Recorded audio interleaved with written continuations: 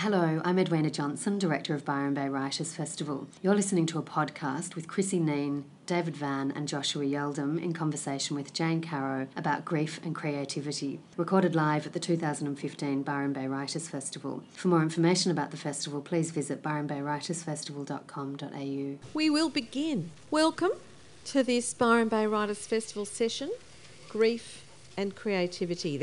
This is a really interesting topic, and luckily for me, I have an incredibly talented, thoughtful and great variety of talent up here on the stage with me to bring their points of view to the idea of grief and how that interacts with creativity.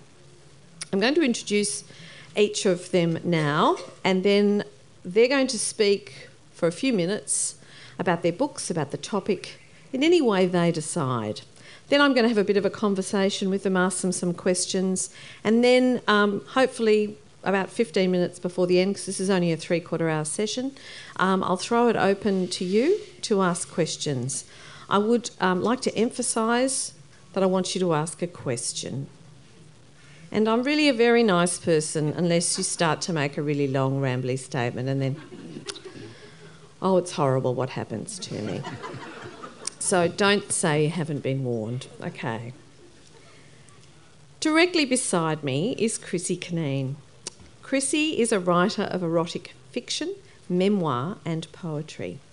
She won the 2014 Thomas Shapcott Poetry Prize for Eating My Grandmother.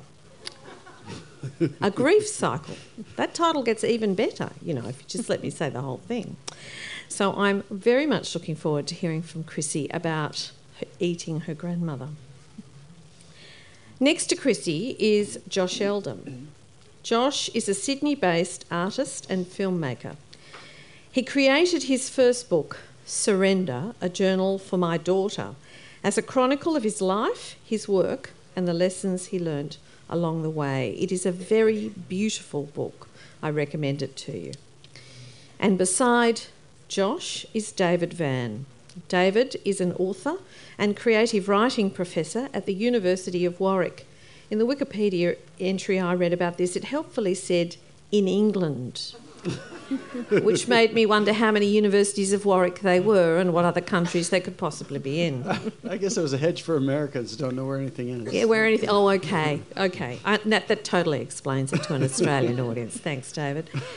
His books include Caribou Island, the short story collection Legend of a Suicide, and Aquarium. I'm really looking forward to hearing what these people have to say, but I wanted to start, for the first time ever, any session or talk that I've ever started, with a quote from the current Queen, who said, and I thought it was rather lovely, that grief is the price we pay for love, which is an interesting, simple, but very astute thought. Rather surprised me coming from the Queen, which was rather unfair of me, really. Why should I be surprised? But I was. Chrissy doesn't have to refer to that at all. We may come back to it later. Chrissy, it's all yours. Thanks, Jane. I'm on this panel really because of this little book, which is the Thomas Shapcott winner, the poetry book that I've written, which is called Eating My Grandmother, a grief cycle.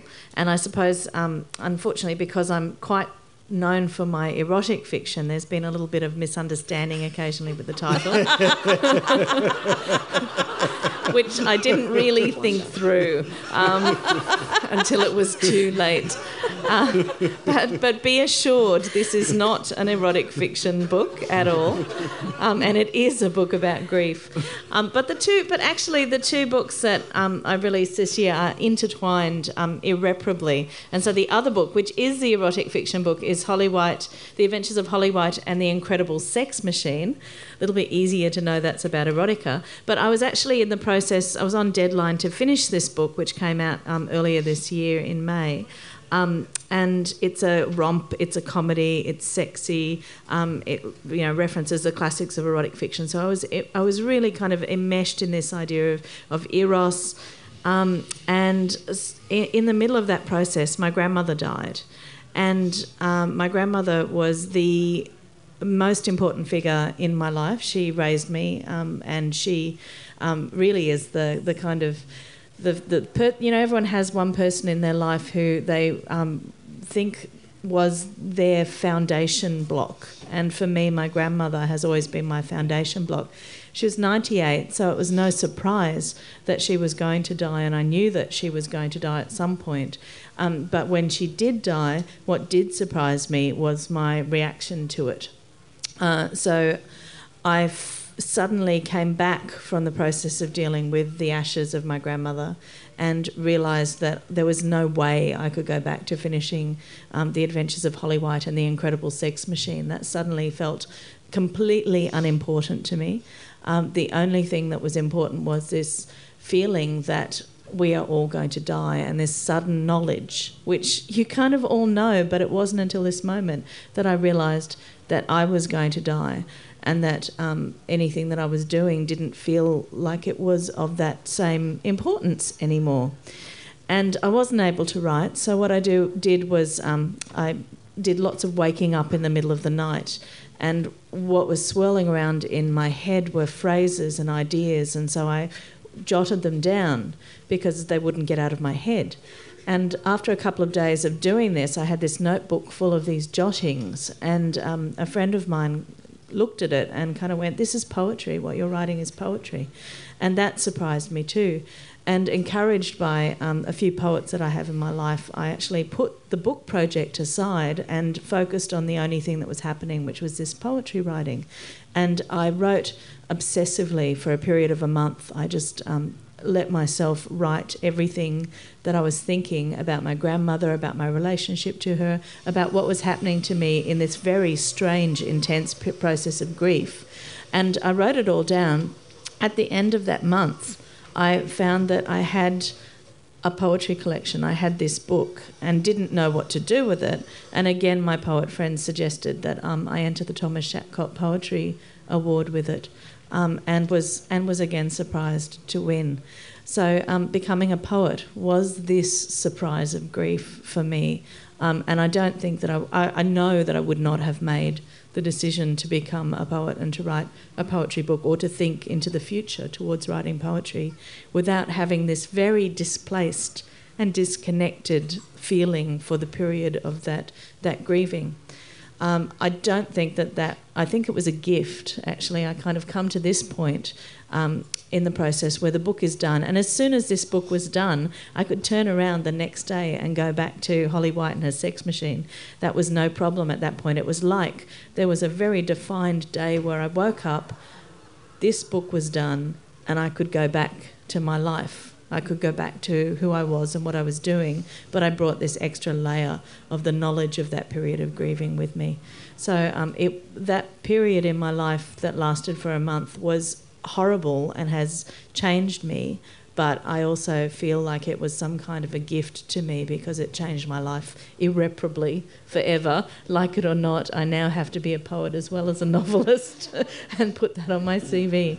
But so good and bad all in the one hit for me, and that is the story of the book.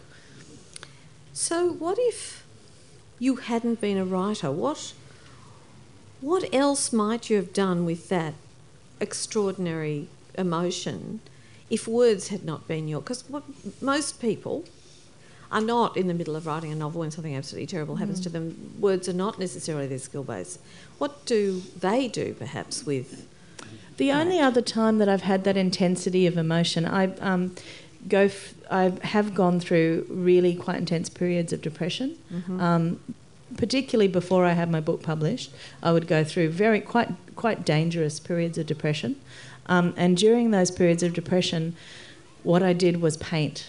And I felt like the process of writing the poetry was really similar to what I did when I was painting, which was almost you're kind of channeling your own subconscious.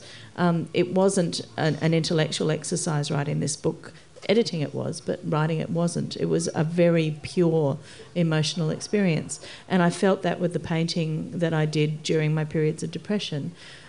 I would kind of not even know what I was doing. It would be like a blur until I'd finished the painting, and then I could, I would feel well enough to go back to my life again. So I suppose for artists, we're lucky enough to have that other kind of thing, whether it be painting, whether that be poetry, whether that be, I suppose musicians probably have the same thing where they go into themselves to create music. But it's almost like making sense of the world without having to use your intellect to make sense of the world, because sometimes in some experiences you can't make sense of the world using your intellect for, no matter what you do, it doesn't, the sense, anything sensical is nonsensical during that intense emotional period. Thank you.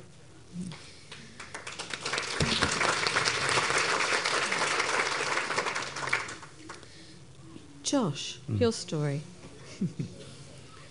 Well, you said I have 5 minutes to talk about grief, and it just it activates you, doesn't it, when you go through your life about how grief arrived. I can share maybe 4 little sequences. I was 8 years old.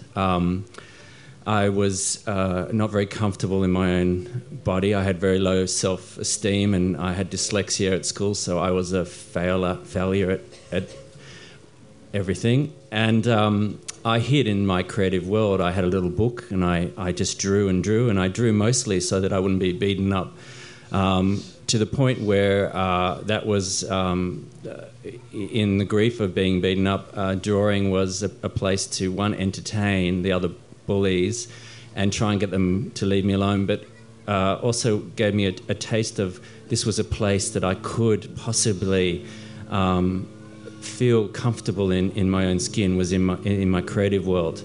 And then it came to a massive conclusion in the dormitory. I was in a room of about 25 boys, and one night I had a Snoopy, probably a bit for too long at that age, 9, I had a Snoopy, and the boys took it and went downstairs, and they all wiped their ass on it, and then brought it back upstairs and put it in my arm. So when I woke up, I was covered in shit, and they were all around me laughing at me. And my mum came and picked me up, and she wanted to just remove the Snoopy, just quickly get rid of the evidence, and I wouldn't let her. And I was determined to make a ritual in the garden, because we had done that with my dog. So I was determined to dig a hole and bury Snoopy with a ceremony with my mother.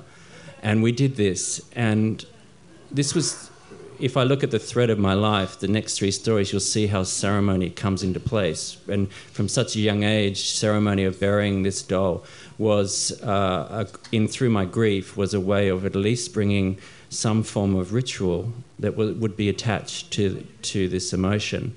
The second major point in my life was I was 19 years old. I was at 6,000 meters on a mountain in Venezuelan Andes alone. I'd been alone for 2.5 weeks. I had trained for years to climb mountains on my own, and this really was my first really major climb. It was a 6-week climb alone in total. But I reached a point in the landscape where for the first time I became completely disorientated where I was, and I was, that true word, lost. And that feeling was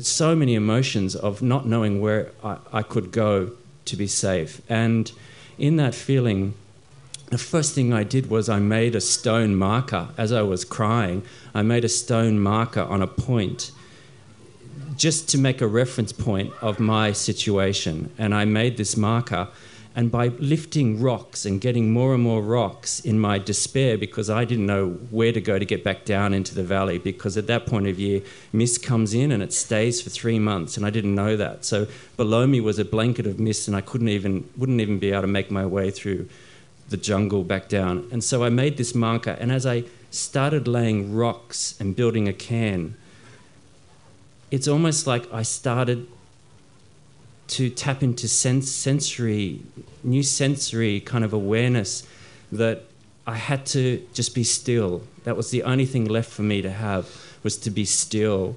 And so by the time I had used all my energy, my adrenaline, to build this rock, I just sat there. And as I sat there, I camped, and I was there for 3 or 4 days in this area. I had mint tea and rice. And finally, I just had an instinct to head down this other valley. And as I did that, a really amazing thing happened. A man came out of the fog swearing at me and telling me in Spanish what an idiot I was and yelling at me. And he turned out to be a hermit that lives up there. And he pointed to my shoes and was saying, "Give me your shoes." And I went, "I can't. They're the only shoes I have, except I have some leather shoes." I mean, I don't speak Spanish, but this is all in sign language. "I have leather shoes in my backpack. I can't possibly climb a mountain in my dad's dinner shoes." And he kept saying, "Give them to me and I'll get you out of here." And I gave them to him, and I wore my leather shoes. But instead of getting me out of there, he got me in there. He and I, for 2 weeks, lived together without language, but he showed me his world. And for 6 years, I then made a movie about what we experienced. And then the last story, or 2 more quick vignettes, was there was a murder in my family, and the police took me to a forest where there was a grave where my aunt was buried with her husband by my cousin. And we were with my family, and there was the grave that he had dug in the woods, and the police gave us space. And as we're praying with my family, I saw charcoal just near my feet. And I knew as we left, I had to grab some charcoal, not knowing completely the whole storyline, but I took the charcoal, and about 3 years later, in this little brown bag in my art studio is this charcoal in a bag from next to the grave where there'd been a bushfire. And 3 years later, I made my first mark with it. And the grief was still there in the mark. The mark had no creative essence. It was just sorrow.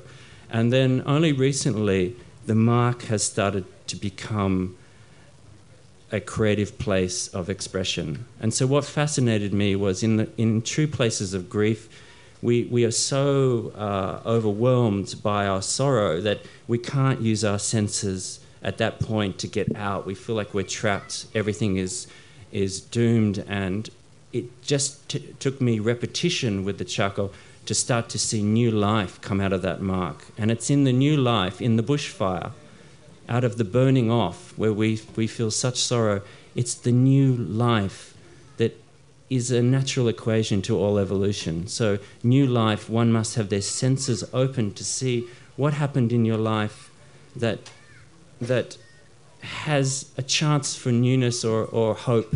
And the last story is, I was told by the doctors after that, a year after, that I couldn't have children, that I was infertile with my wife.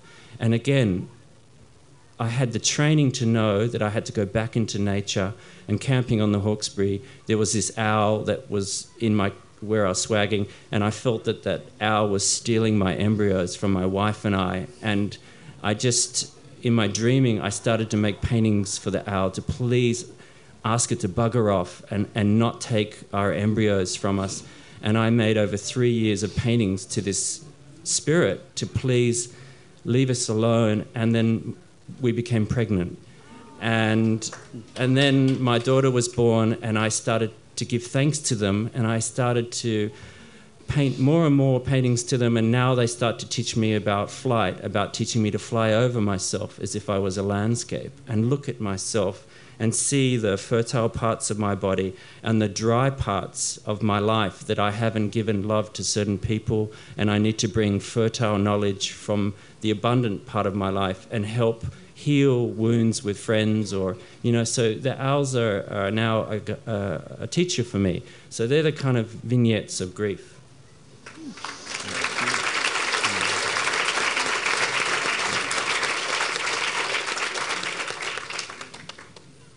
Thank you. Thank you.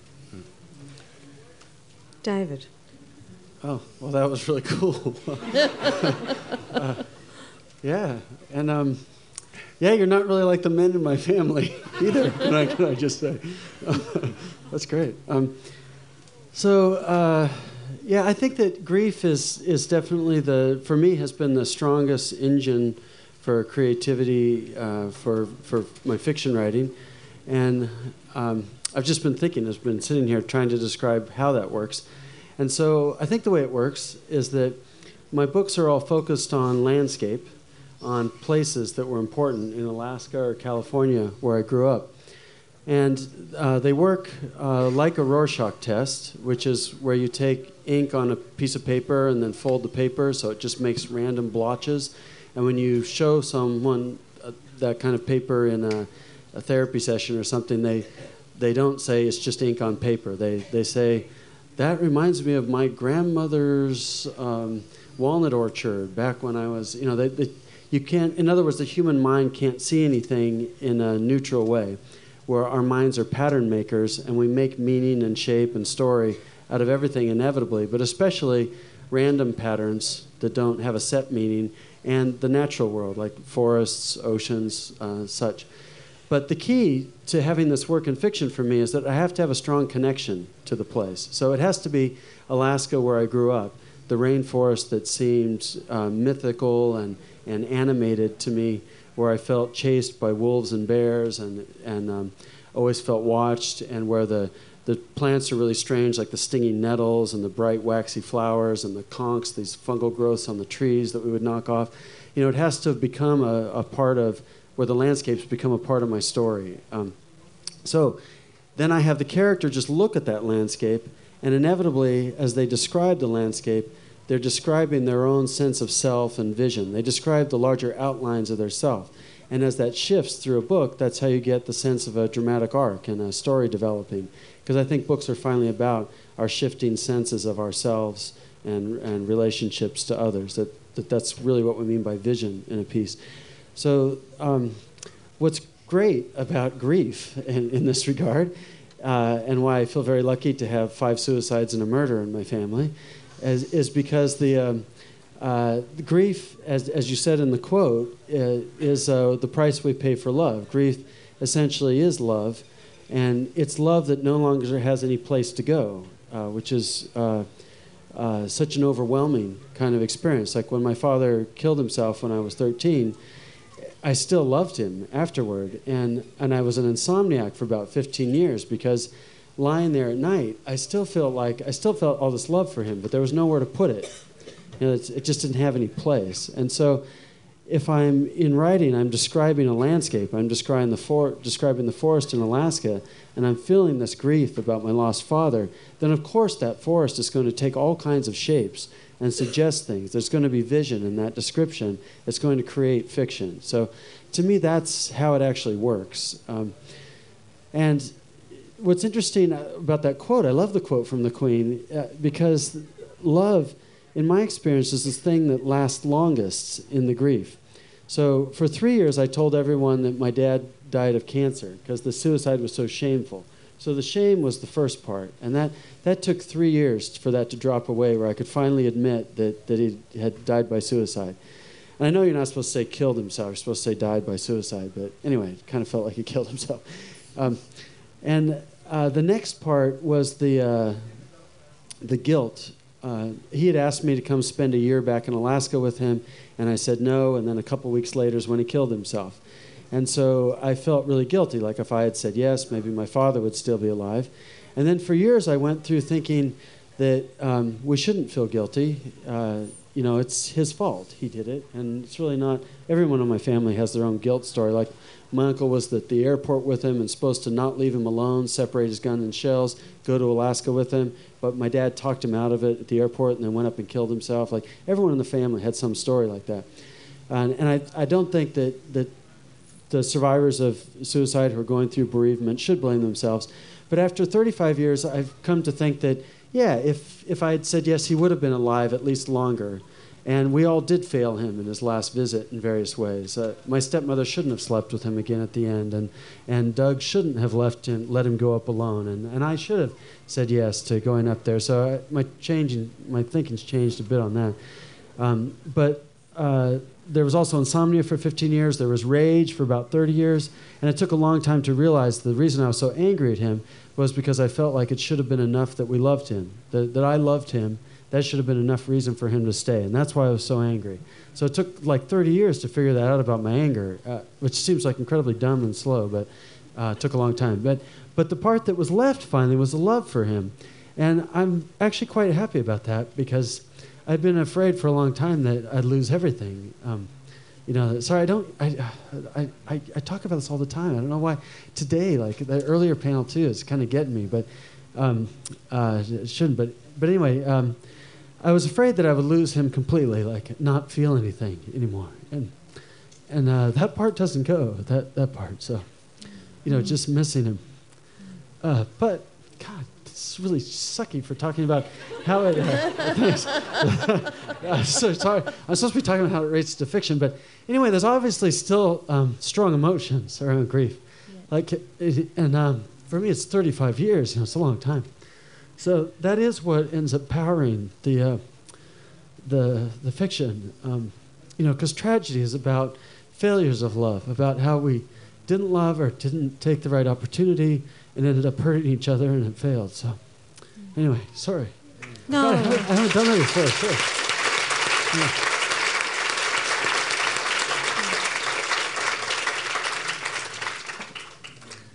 I feel quite honoured and privileged that all three of you have been so completely open and honest and real about what is very hard. Thank you. I think all of us listening.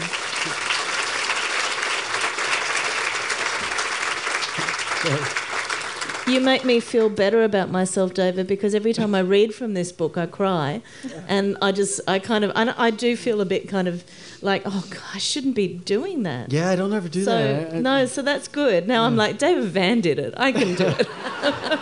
That's okay. I think it's because the one before this was about limits of forgiveness. I had talked about my mom and all that, and then this, it's like two in a row. Just broken me down. We'll do a group hug in the signing table, I think. Come to Australia, we'll make you cry. There are just so many things that the three of you have said, and I've been, scribbling them down here, trying to sort of see some threads that perhaps we could, at risk of more tears, but I don't know, tears are lovely things, really. So I'd like to encourage you not to be afraid of more tears, nor do I want you to cry, really, either. Oh, crikey. I think I should just shut up and ask you a question. There was one thing you said right at the end which really struck me as something I had never thought of before, David, and I'd love to hear the thoughts of both Josh and Chrissy about this. And that is that grief is a way of keeping the person alive. That as long as you continue to feel the pain of that grief, their memory is sharp. They, in some ways, still exist. And so whilst grief is painful and horrible, it's also something we hang on to. Is that true for you as well, Chrissy, and you, Josh? Yeah, yes. I think there's also some guilt for, I felt guilt after I'd intensely sort of wallowed, I suppose, in my grief for the writing of this, which was useful to me. But then after this was written and I went back to my other life, there was a lot of guilt about letting go of that grief. It was kind of like, because it was almost like I could quarantine that section off. I'd written that book, I'd gone through that, and then I could move on. And so there was a lot of guilt during that period of moving on and getting back to the sex comedy, where I'd kind of go, I can't believe it's like it didn't happen. It's like I now think I can go on and keep living now, even though at that time I didn't think I would. And so there was that period of guilt, but actually creating something like this means that person is kept alive in the work you've created. So, I mean, I jokingly say I cry every time I read a poem from this book, but I do, because when I read this book, and particularly when I read it in public, I am immersed back in that period of grieving. It feels like I've gone back in time to that period of grieving. So it's kind of interesting that it's almost like she exists still in this book is like the memory of that period of grieving, and I can access it at any time by going back and reading through that. So, it's interesting how you're kind of working on that grief and creating art from that grief can keep that person alive as well. I mean, Josh, you were talking about the charcoal and how that actually held, and I loved that you used the word sorrow. It suddenly struck me how rarely we've almost replaced sorrow with grieving or, all that kind of thing, which is almost a more technical term in a way than sorrow. There's something, I just loved the use of that word. It felt so simple and it felt so, I don't know, old-fashioned, but it felt like it was truer. Maybe that's just me. Tell me more about sorrow, your choice of word. Well, I think sorrow is more a search. You're able to maintain a search for light when you're in a state of sorrow versus a state of grief. I think grief is you literally are under the blankets of your bed, burrowing your body back into the earth because you can't face your head out to the sky. You are heading towards lava. And for me, sorrow is you can turn your head back out and you can carry the storyline of suffering, but you're able to start to use your senses again. And for me, in my case, nature has been the profound teacher for me to learn over and over again that there is a continuation of sorrow in your life just as there is this concept of destruction and renewal. And so my training has been, in particularly in my spiritual world, which is basically the same as my creative world, is that in order for me to search for light, I must be able to successfully taste consistently sorrow or destruction, but taste it in a way that it is magnificent. And what I mean by that is that I know creation must come from that burning off process. So therefore, I use new knowledge that I've been fortunate to receive to be aware of ahead of time that sorrow, unless there's an accident, sorrow is heading. It's like a wind, and start preparing. So I believe in navigation, and I believe about nature provides you with hints that sorrow is coming if you are in tune. And therefore, many cultures celebrate the destruction operator as well as the creation. And so, I tend to be, I train myself to be a warrior, like Arjuna in Indian storyline, that I will face darkness. And so therefore an example is I trained myself at a young age to walk through forests at night, which was probably one of my greatest challenges because I was so scared, like many, of being outdoors at night. And now, that training was, in a way, a metaphor for creativity, to go beyond your own limitations, the forest, to see what more potential you have in your life, even if you are suffering. In that suffering could be even a new garden to discover. And I think that's where the creative language comes in. It allows us to discover new gardens in places of despair. Thank you very much. So what you gave me there was that, and I'm crassly summarising this too much, but that grief is, if you like, the crisis, the thrashing about. Sorrow is the burden that you then take up. Yes. And carry with you wherever you go. And that burden is both wonderful and terrible, but it is with you wherever you go. It lasts. Grief perhaps does not last quite so long. It moves into, grows into and becomes, and creativity is part of that burden, wonderful thing. I think evolution is... in grief, we are trying to stop our evolution, and we know that nature won't permit that. Yeah. Thank you. David, do you have a comment on this idea of the gifts that grief give and sorrow perhaps give in terms of holding on to and almost, I liked when Chrissy said she felt guilty when she forgot the person by being absorbed in the novel that was completely removed from what she'd just been through. Do you identify with that as well, that sense that grief, we almost feel like we ought to hold on to it?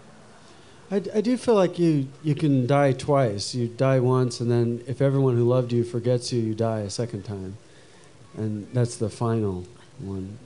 And it does seem like it's I don't want that to happen, at least yet, for my dad. Yeah. So I know my husband lost his mother.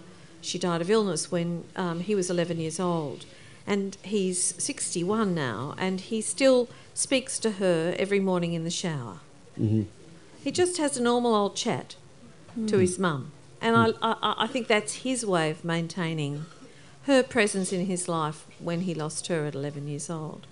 And I always find that both amusing and lovely that they have this chat, or he has one with her anyway, and keeps her alive. Now, we have 10 minutes to go, according to my iPad, which, of course, I believe implicitly. So, please, there must be questions. We have one volunteer with a microphone, so be patient and don't yell out until the mic comes to you. Notice the lady at the front here. I'd like to add one thing, if I could. Oh, of course, David. Just a warning about grief and creativity, which is just that it takes a long time to figure out how to write from grief, because since it's overwhelming at first. Like, I ended up just describing like the day we found out my dad died, and that just never worked as a story, to describe the grief right away on page 1 directly. So it does take some time to figure out how to get it to be a kind of power source or engine for creativity, and not have it just be something overwhelming that keeps you from doing anything. And so for me, I mentioned in another panel the other day that it was through realizing that stories are indirect, that there's subtext, that you always... I had a great workshop with Grace Paley where she said that every good story is at least 2 stories. That if you want to tell the story of your grief, you have to find some other story to tell that allows you to tell that one. Your grief story comes out from behind this other surface story that you can tell, which might be lighter or lovelier, easier to read in some ways. And I'd like to add that I think that's true. I think that there is a difference between writing for therapy, which might heal you and your heart, and to thinking that particular work of writing will then translate to other people. Yeah, the difference is it has an aesthetic goal. And so as an aesthetic goal, it has to be about the beautiful and their subtext, whereas if you're just doing something for therapy, you could do journaling, for instance, where there's no subtext, it's a direct account, it's not transformed into the beautiful, it's just exactly what you feel. So it's grief plus discipline, plus a kind of difference of purpose. What happened for me, the breakthrough, was to read Marilyn Robinson's novel Housekeeping and hear that lovely, generous voice there, and to approach my father's story from a lovely, generous voice that was calm and like enjoying describing fish and what Southeast Alaska looks like, instead of going right for the grief. Like, that was the breakthrough for me. I think creativity can be your most dearest friend in times of tragedy, and I think creativity can be that creature, that personality that's under the sheets with you where you can't see sunlight yet. It can start to, and as you do start to see shadows through the sheets of the bed, they start to be puppets and play, and I think this is why I think a lot of us respect our creative space so intimately. New life in the charcoal, as you put it. Do you have the microphone? Josh, I was interested in how you've used symbology, and I was wondering how, with Chrissy and David, symbology have they used symbology to the same, because it seems quite healing through that grief process, and how it worked for David and Chrissy? I can add to that. With this particular book, one way to get into, rather than just to spilling pure emotions on the page, was that I tried to find other people's way of dealing with grief as a way of speaking to my own experience of it. And so a lot of this book is actually about cannibalising the dead, and both literally in the terms of when I actually was left with the ashes, my first instinct was to take a grain of my grandmother's ashes and to eat it. And then I became quite addicted to this this process of stealing little grains of her and eating her, which could have become, a kind of psychosis if I didn't have this book to put it into. So that it made me think cannibalism, what is cannibalism? And it made me do a lot of research into cannibalism and stuff. So I think, and grieving processes that involve cannibalism. And so that, I suppose those symbols became important to me because I needed to make sense of my first instinct, which was to literally eat my grandmother. And I needed to know what eating a person was in the world, symbolically as well as physically. I became a New Age believer in high school for about 3 years, and I was the full enchilada for believer. I mean, I taught relaxation and meditation workshops. I did fire walking and helped with the fire and stuff. I tried to walk on water numerous times, crashing into mountain lakes and hot tubs, thinking this time my feet might hold, and read Carlos Castaneda and all the kind of dreaming things, and dream workshops, and Betty Bouthard's a mystic, and I was going to become a mystic and not go to college, and so all of that was tremendously helpful and healing for trying to figure out everything with my father. It was an important part of grieving. The bad part for me was that it turned me into a selfish little monster, where all the other people I met were just teaching me a lesson toward my transcendence, so they weren't really real.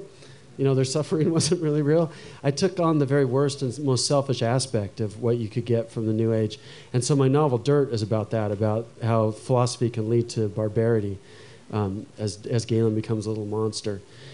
So I luckily was deprogrammed in college by a history of science class and a religious studies class. And I say luckily not because I think everyone should be deprogrammed, but because I needed to be deprogrammed because I really was a monster. It wasn't good. It wasn't a good fit.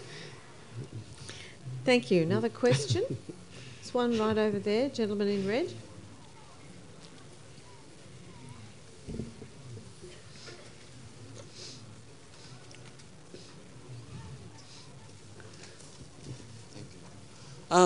I'm wondering about multiple grief, where if you've lived through an epidemic, where you experience 20, 30, 40 deaths of friends, family members, partners, which is what I deal with for the last 30-odd years.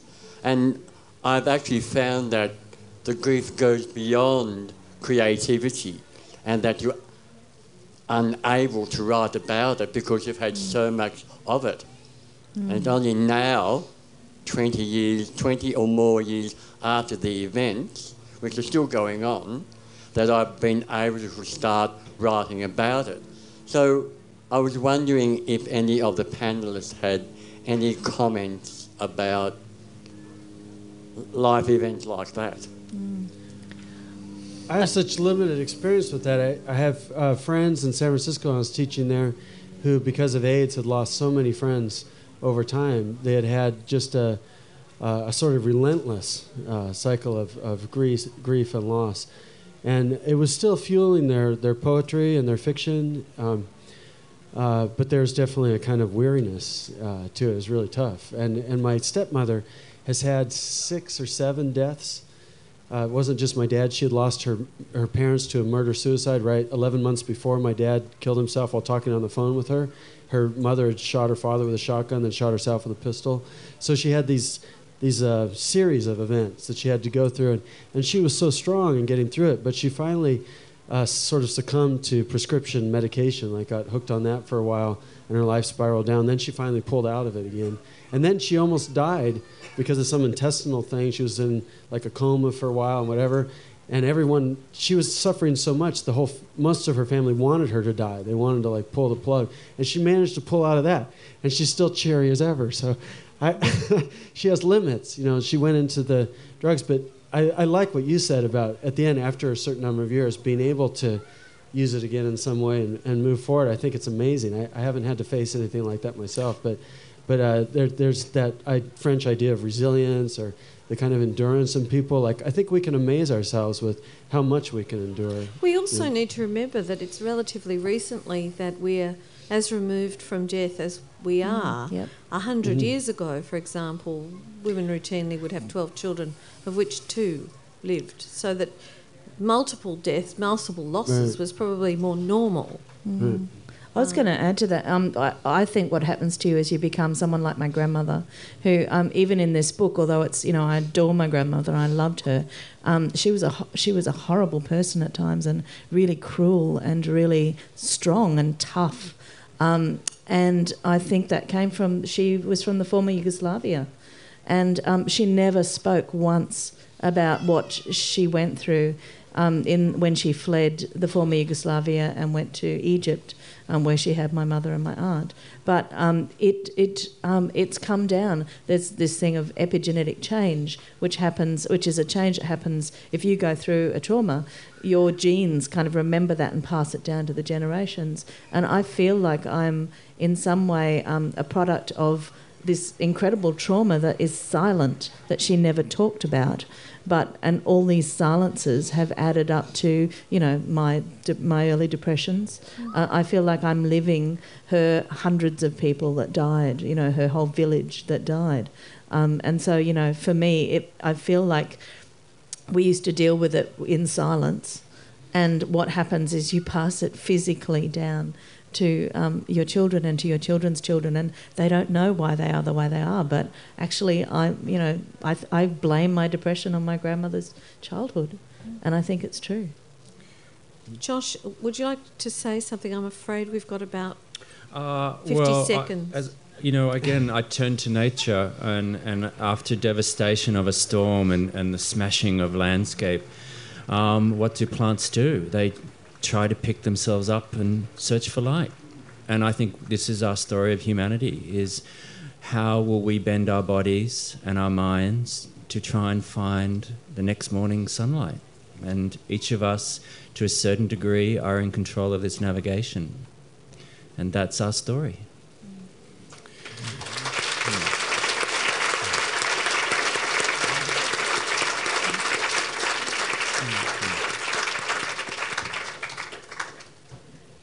Very, very interesting this is my last session at the Writers' Festival this year, to finish with such a interesting, profound and moving session.